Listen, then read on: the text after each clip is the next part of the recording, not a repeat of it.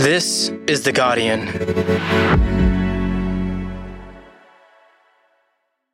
I'm Laura Murphy-Oates, and this is The Full Story. 2 years ago, Professor Andrew McIntosh was working on the integrity of the Australian government's carbon credit system. Now, he's turned whistleblower. We got into a position where we felt we had no option. We could literally just walk away and stick our heads in the sand, in which case I feel and my colleagues felt that we would be then essentially part of the problem. He claims Australia's carbon credit system is largely a sham and a fraud that's hurting the environment and has already wasted more than $1 billion in taxpayer funding. Energy and Emissions Reduction Minister Angus Taylor has rejected these claims, calling them completely unfounded. So, does this system, which is pivotal to Australia's plan to reach net zero emissions by 2050, actually work? Today, the whistleblower calling Australia's carbon credit system a sham. It's Monday, the 4th of April.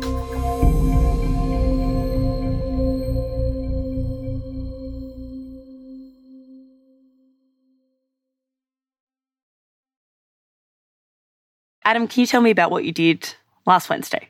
So I was in Canberra for the fun of the federal budget, and the day after the federal budget, I went to ANU, the Australian National University, to the College of Law. Adam Morton is Guardian Australia's environment editor. And went to visit Professor Andrew McIntosh. Testing. Yep. Who's a professor of law and policy in the College of Law. Yeah, I'm Andrew McIntosh. I'm a professor at the ANU College of Law and I'm Director of Research at the ANU Law School.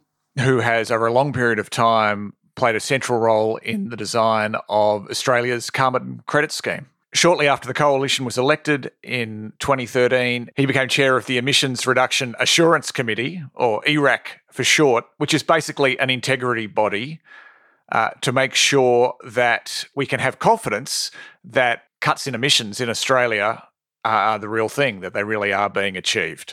And he held that role for 6.5 years. And why were you there to speak to him? So he left that role 2 years ago, but has continued to be looking at the design of Australia's carbon credit system.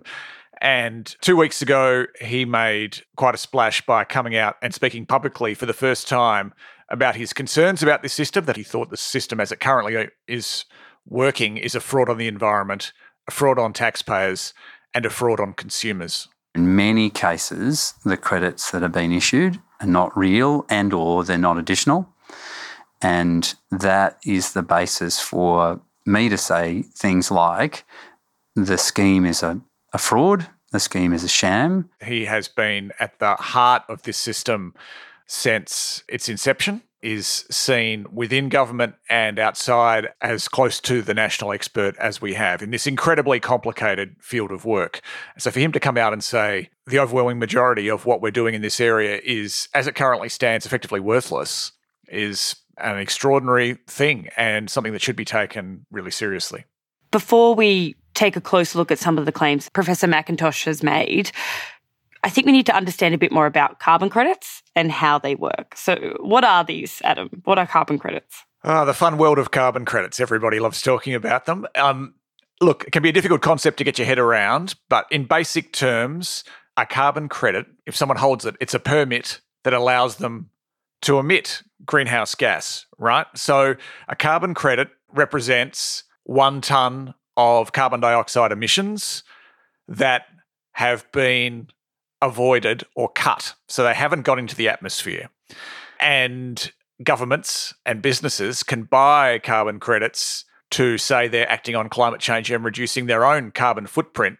Just to step back a tiny bit, you say, emissions that have been avoided or cut. How do you avoid or cut emissions and who is doing the avoiding and cutting? A lot of this happens out on the land in Australia's vast expanse.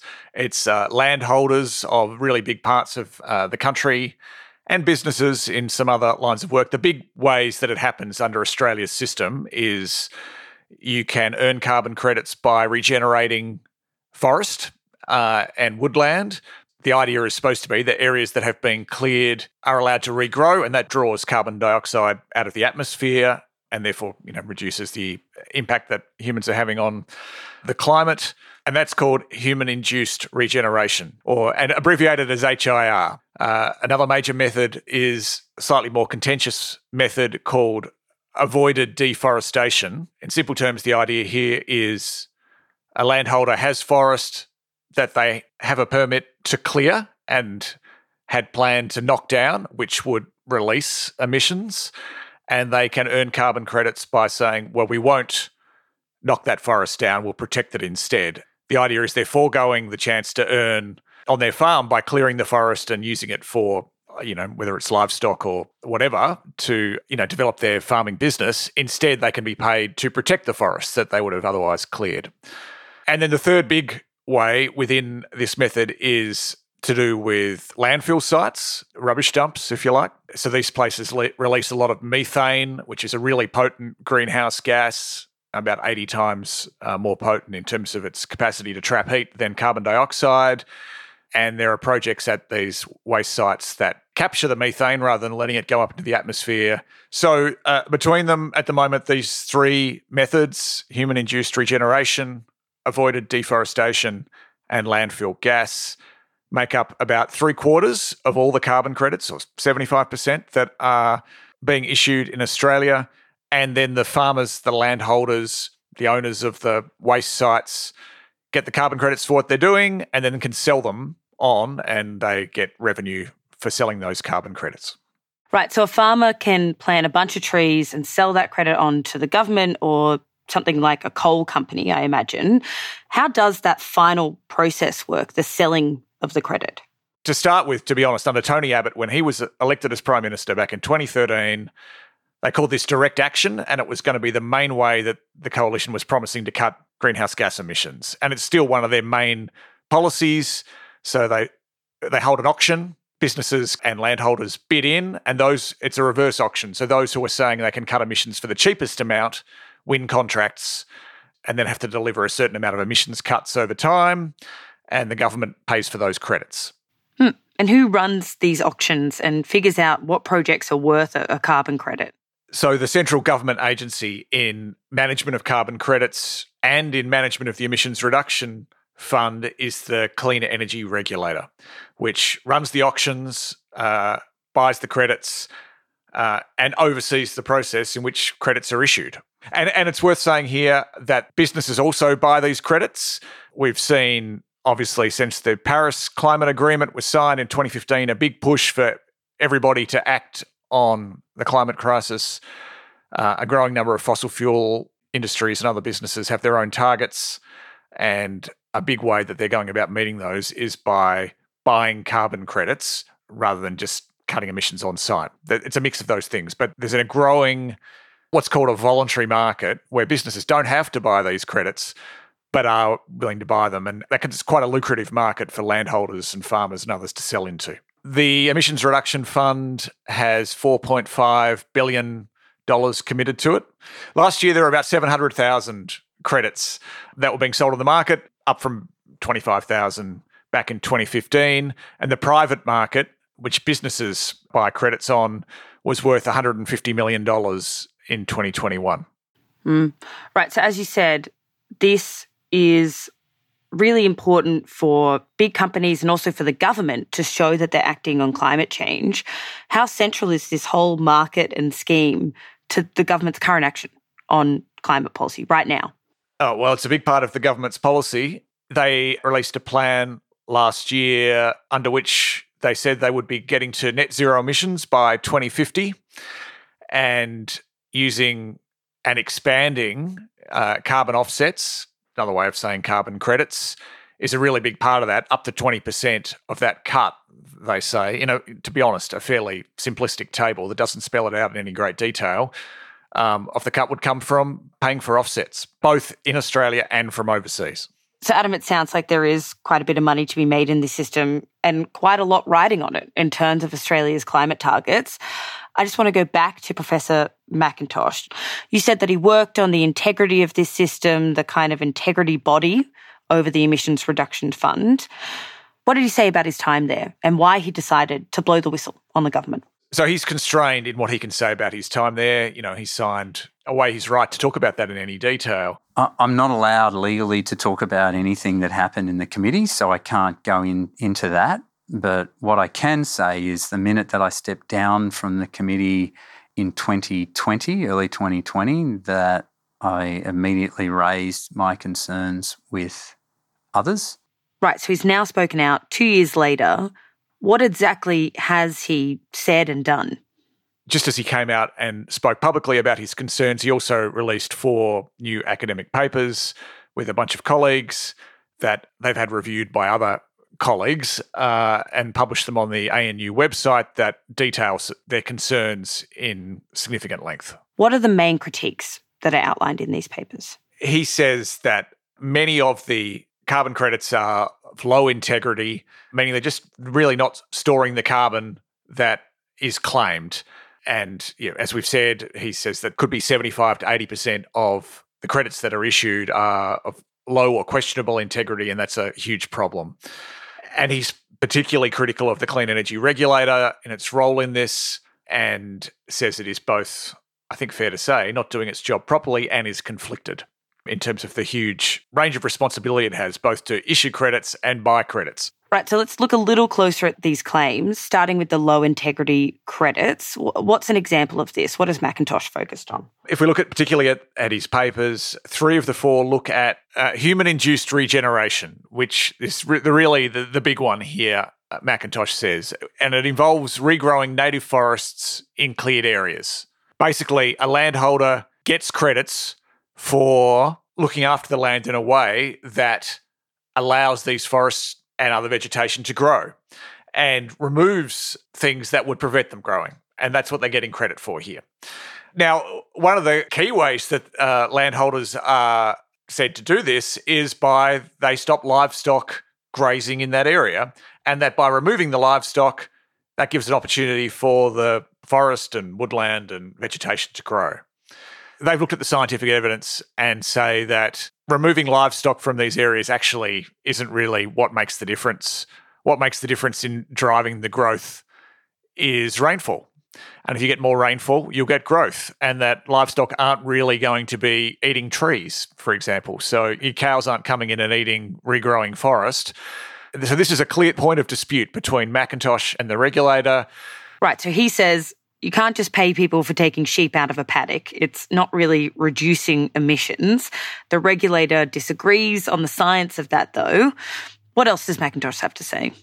They also say that they have strong evidence that in some of these places, the forest hadn't actually been cleared to a level that it should have been to count as regrowth under the human-induced regeneration method.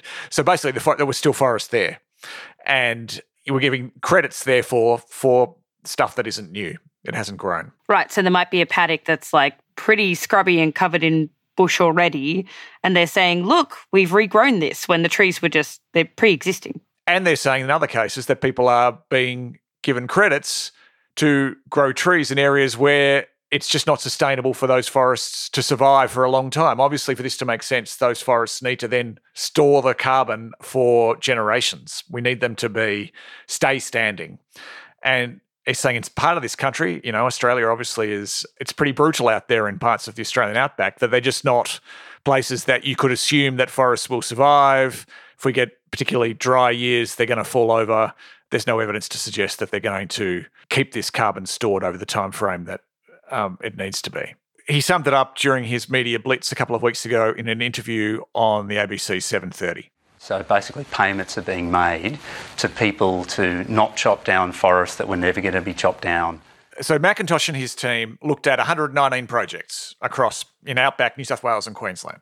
And across these, 17.5 million carbon credits have been issued for those projects, which means that we're supposed to have had 17.5 million tonnes of carbon dioxide stored. They found across all those projects that the actual forest area had barely increased, and that for 59 of the projects, so basically half, the amount of forest across those had actually in total reduced. And those projects had got about half the credits, 8.2 million carbon credits. They would be worth more than $100 million. And so that's more than $100 million that has gone to projects where there's no expansion of forest. So it's money spent for nothing. The government is paying more than $100 million for an outcome where forests have actually reduced rather than regenerated. Yep. So that is human-induced regeneration. This is just one of the 3 main carbon credit schemes that work in Australia. Adam, are there issues with the others as well? McIntosh and his team and others who have looked at this say yes. A bunch of concerns have been raised. Another one we should talk about is avoided deforestation, where landholders are issued carbon credits for not removing forest and vegetation from their land. There was a report last year by the Australian Conservation Foundation and the progressive think tank, the Australia Institute, which said that avoided deforestation projects were essentially junk. As in most cases, they were never going to be cleared. And we did our own investigation at Guardian Australia back in 2018, and we found there were, broadly speaking, doubts about several methods that are used to generate credits. So that's the first issue you mentioned, these low-integrity credits. But the other is the regulation of this whole system by the Clean Energy Regulator. What did McIntosh have to say about the Clean Energy Regulator?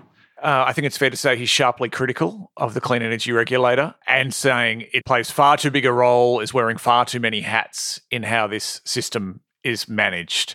So the regulator is involved for, designing and regulating carbon credit methods. So basically the ways in which carbon credits are generated. It advises the Secretariat that oversees the Integrity Committee, which was what McIntosh chaired. So it has a role connected to that, even though the committee is supposed to be entirely separate and reports to the minister. And it buys credits on behalf of the government. The regulator is at the moment easily the biggest purchaser of credits. And McIntosh basically says that this is a textbook example of poor governance, that if you've got a regulator that's making the rules, deciding what can earn a credit, how credits are generated, and then buying them, you have not got sufficient distance to ensure the integrity of the scheme. And then he thinks there needs to be a full inquiry into this, and that the regulator's powers need to be broken up.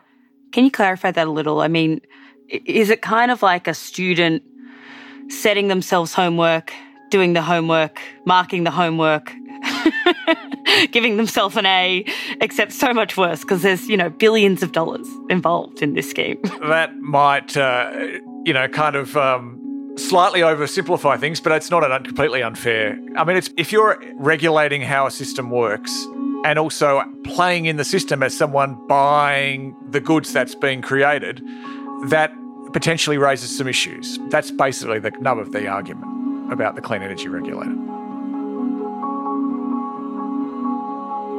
Next, the regulator and the government respond to these claims.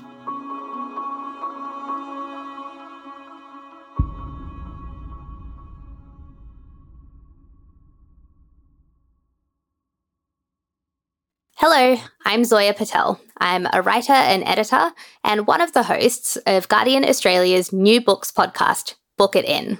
Each episode, we hear from authors about the big ideas behind great books.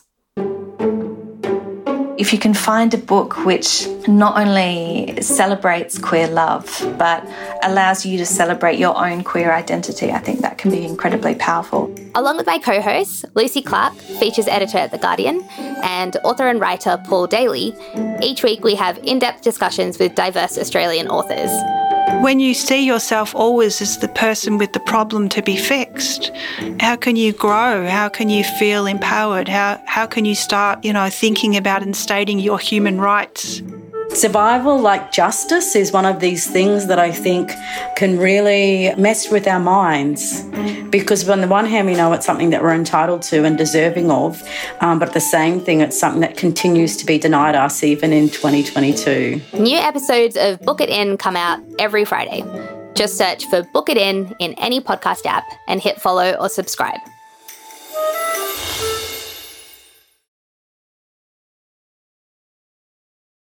How's the regulator and the Australian government responded to McIntosh's comments and this research that he's put out? Well, they've basically rejected them outright. the regulator gave a fairly long response to all of McIntosh's claims. I guess it would be fair to summarise it as saying that they disagree with his interpretations.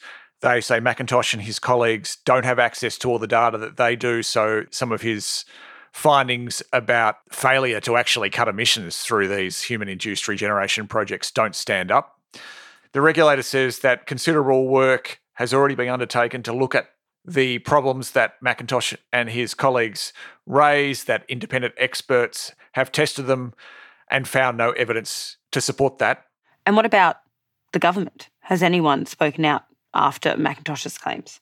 Well, the emissions reduction minister who is responsible for these areas, Angus Taylor, said as chair of the committee, McIntosh had reviewed and signed off on methods that he's now claiming lack integrity, and Taylor's office raised the question of whether that meant he was now suggesting that he provided flawed advice to several cabinet ministers over his 6.5 years running the Integrity Committee. Taylor also gave a speech on Friday to a forum run by the Carbon Market Institute, which represents all the businesses that play in this carbon market, in which he was more directly critical than he had been so far of McIntosh. I believe these criticisms are completely unfounded. Sensational claims of fraud, rorts and sham amount to a direct attack on a vast network of farmers, traditional owners, service providers, investors, auditors, conservationists and public servants striving to accelerate support for stronger industrial emissions reductions. When industries come under political attack, they have a responsibility to stand up, not for themselves, but for the facts. So there's a few things being levelled at McIntosh here. You know, why didn't you raise stuff while you were there? Surely you were culpable in some of this, having been part of the system for so long. And also now you just don't have the information and data that you should to make some of these claims that you're making. Does McIntosh agree with any of that? Does he refute that? He sort of, I guess, takes it head on by saying that he feels like he should have done more when he was there and accepts that he shares responsibility. I don't absolve myself of responsibility. I was there. I should have dug deeper. I should have pushed more. Absolutely, I should have. But as I've said elsewhere, I'm not here to attribute blame. I'm here to say there's a problem that we need to fix. But he says the response from the regulator is disappointing. He says that the work that he and his colleagues have done is rigorous and has been peer-reviewed by other experts, and that no one involved feels like their concerns have been addressed. There hasn't been anything in the response that's made him step back from anything he said. He says that, of course, it's possible that they have data that suggests that there may be errors in his papers, and he'd like to see all the data so he can test that. For people simply to say, you don't understand, you don't have all the data, go away, everything here is fine, I think that's a thoroughly unsatisfactory response by a regulator. One point he makes is that he has been trying, before going public, to work with the regulator, work with the department to get some of these issues addressed, has been raising his concerns repeatedly and only decided to go public because he was getting nowhere and felt like his claims were not being taken seriously. So they had advance notice, and despite that, we still haven't seen anything substantive from them. We haven't seen any data that they've released to back up any of their claims. They haven't released any of the reports that we're asking them to release. And to me, that suggests that we're right.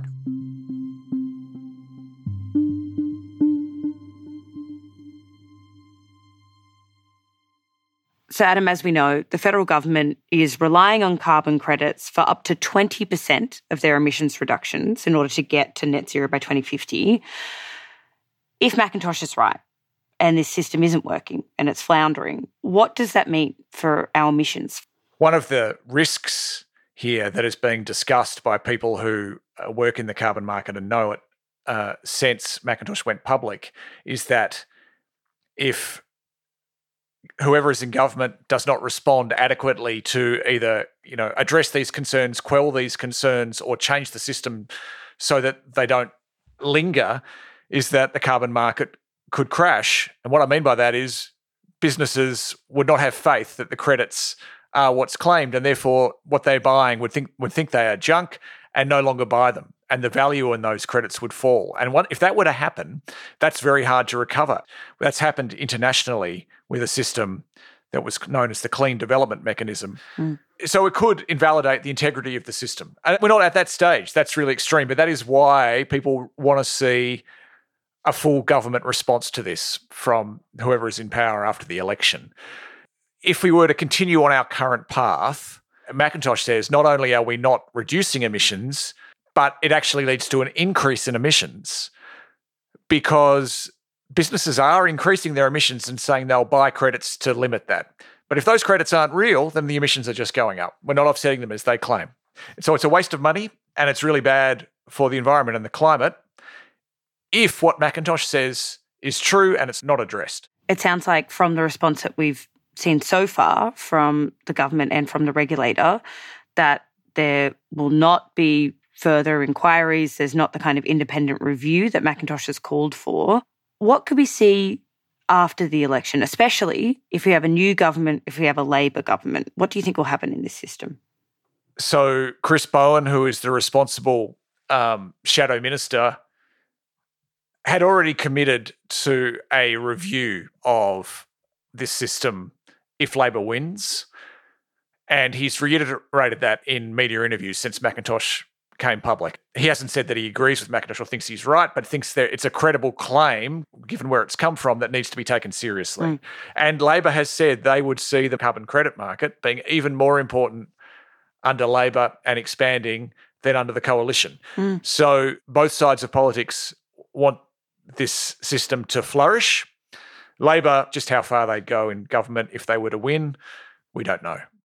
So regardless of who wins the election in the next couple of months, either major party wants this to be a big part of Australia's climate solution.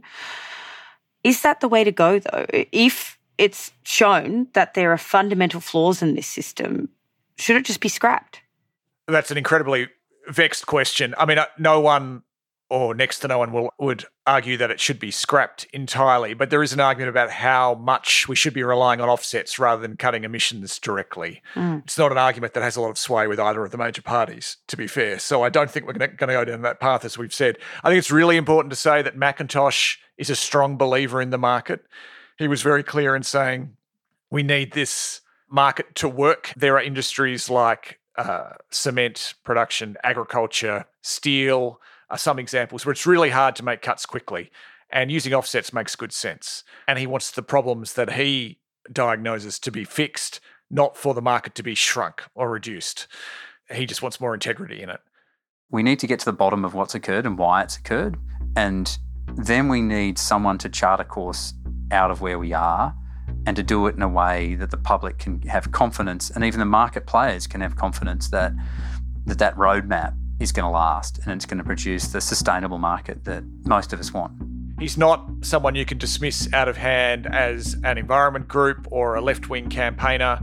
He is someone who has worked in the system and wants it to work, and has been quite precise with his criticisms, while at the same time using extraordinary language like calling it a fraud, a sham and a rort. They're incredibly strong words, right? You know, we certainly didn't think it was going to go as big as it did. We didn't think the story would be as big as it did. We anticipated pushback, but it's obviously very different to feel the full brunt of it. You know, so if someone asked me, was it worth it? I would certainly pause. And, you know, the weight that he feels as someone who has come out and is carrying that sort of criticism on his shoulders and leaving himself open to professional blowback is really significant. But ultimately, I felt we were in a position where we almost had to. It's so obvious to us that the market is fundamentally lacking in integrity. It had got to a point where, in order for the good of the scheme itself and the good of carbon markets going forward, we had to come out.